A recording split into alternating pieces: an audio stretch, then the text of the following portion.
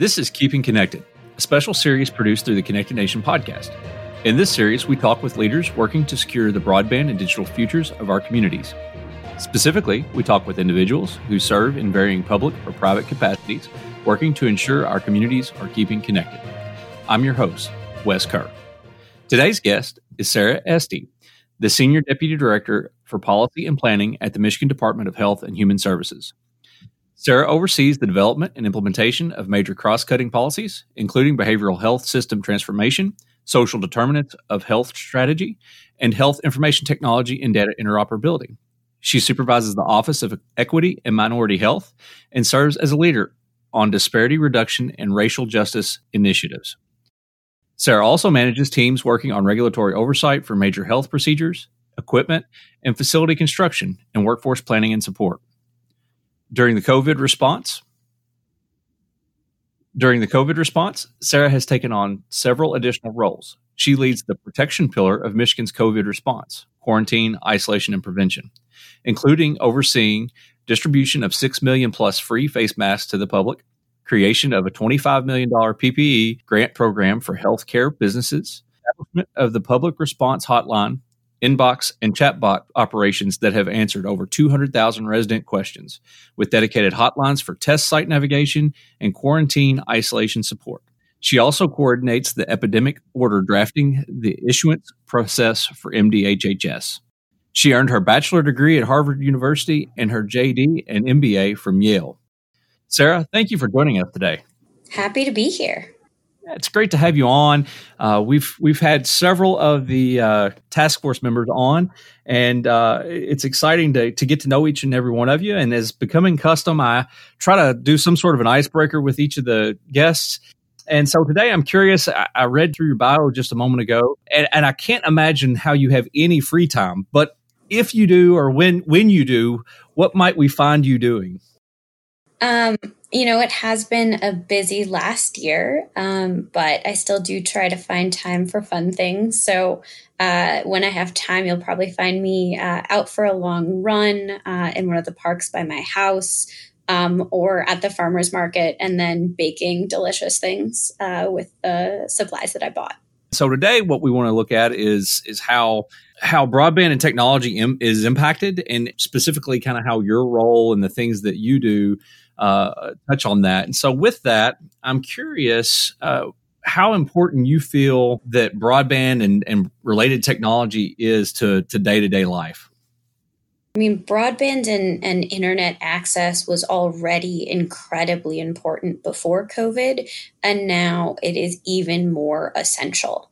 And so, for example, my team has been working for a year now on the state's health information technology roadmap, and thinking about how we can better leverage health data and data sharing and patient data access to give people control over their own health, access to providers, access to new ways of getting health services. And so all of that was important before COVID, but now where it maybe is less safe to go to a doctor, where you might be exposed if you leave your house, where people aren't able to travel as easily, where people have more health concerns, where there's more mental health needs, it is even more important that everyone have internet access. And that means broadband access. That means affordable internet. That means service they can use. That means access to devices and digital literacy, so they know how to use those devices. In your position, what concerns you the most about inadequate access to broadband and technology?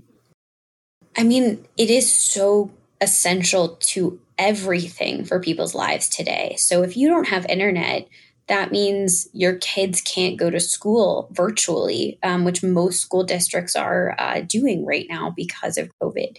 It means if you lose your job, you don't have the ability to find new jobs or to do training for things like coding or online higher education that might be your pathway to a better job. It means you don't have access to find a doctor that you might need to see, or to communicate with your doctor to get test results. there's just so many ways, even being able to reach out to find information about benefits programs you might qualify for. Just everything runs through the internet these days. And so if you don't have access or you don't know how to use it, it's so difficult to advance yourself and to get the resources you or your family might need. As a state agency, is there a community of people that you feel are at the biggest disadvantage? And how do you believe broadband and technology can help neutralize that disadvantage?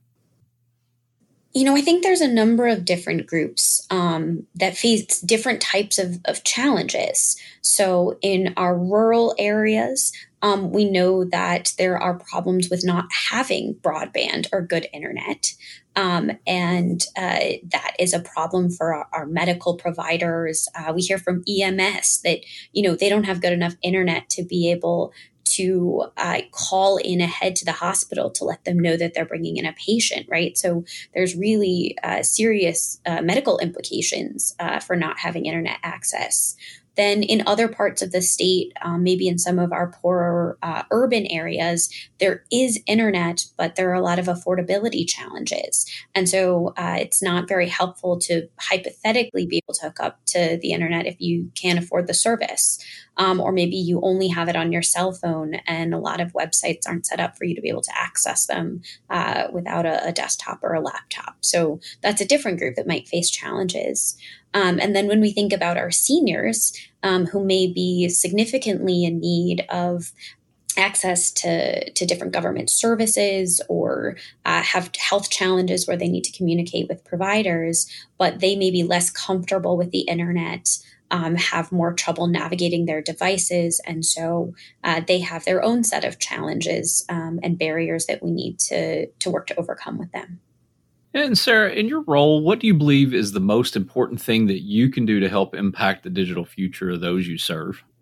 Well, one of the exciting things about my role is I get to work at problems from a lot of different angles. So the work that we're doing around the health information technology roadmap, what I'm really excited about there is the chance to listen to stakeholders across Michigan to hear what their vision is for how they might use data and technology to make people healthier.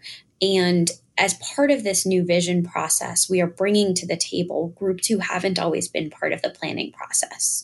So making sure that when we think about health, it's not just doctors, it's food service providers, it's domestic violence providers, it's the mental health providers, it's the full set of community services that people need to live healthy and well lives. And so I'm really excited about the chance to more comprehensively think about what healthy and well looks like and bring all of those parties together to think about how does a care team communicate and address all of person's needs so that they aren't having to run around all over the state to get help in different places or missing out on resources that they might need.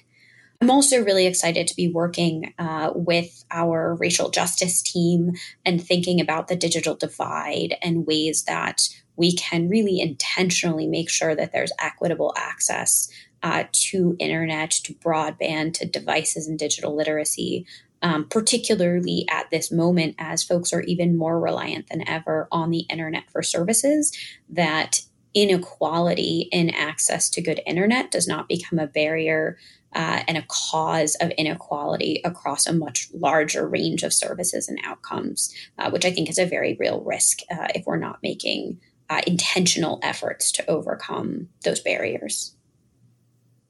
In that same kind of, I guess, the same thought process and as we look at it, what do you think that the average resident, the average Joe, if you will, what can they do to be involved or help with, broadband and technology related issues? I mean, I think there's little things people could do. So where there are maybe volunteering opportunities to help with digital literacy or training for their neighbors, maybe for seniors in their community, I think that's a great opportunity to just build skills. I think also I would like to see people be advocates for broadband access and for internet access, really like other vital utilities. And so speaking up and saying you think that your community should have broadband for all, and that it is an equity issue that everyone have the ability to get online.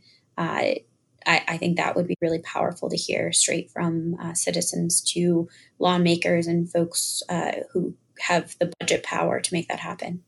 As we look to expand and increase broadband and technology availability, adoption, and use in our communities, is there any advice you'd give to others, whether that be to local leaders or to your peers and other agencies in the state?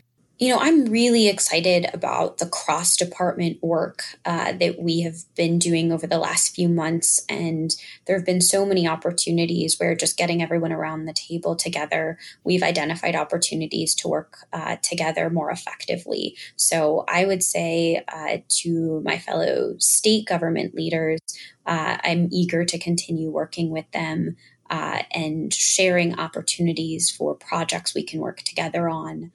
One of the biggest challenges is thinking about how we can bring together different funding sources to make, for example, a subsidy for low-income residents large enough to actually afford internet access, where each of us might have different pools of money for different purposes. So our department might be able to provide a minimal subsidy for people who need internet access for health purposes. The school system might have money available to get children online. The libraries might have funding available to help certain groups of low-income residents get internet access, things like that. And so I'm excited to continue the discussion about ways that we could all bring together our resources to achieve things that each of us are unable to do individually. And Sarah, as we kind of look to close up this afternoon, is there anything that we haven't touched on, or is there something that you'd like to speak to that we haven't discussed? I would say we're also certainly looking what's happening at the federal level as well. From the Medicaid and Office of the National Coordinator, they do a lot to support health information technology and data sharing, including opening up new funding channels to support state work to better access and use data, as well as getting maybe more providers hooked up, more patients hooked up. So I am hopeful that we will see sustained investment in this from the federal level and potentially expanded investment that will also open up further exciting possibilities for investments we could make here in Michigan. That's exciting to hear that perspective of how the federal, impacts both state and local. Sarah, thank you again for joining us today, and thanks for all you're doing to help secure a digital future for Michiganders. Thanks for having me, Wes. Today's guest has been Sarah Este with the Michigan Department of Health and Human Services. I'm Wes Kerr. Thanks for listening to Keeping Connected. If you like the show and want to know more about our nonprofit, head to connectednation.org and look for the latest episodes on iTunes, iHeartRadio, Google Podcast, or Spotify.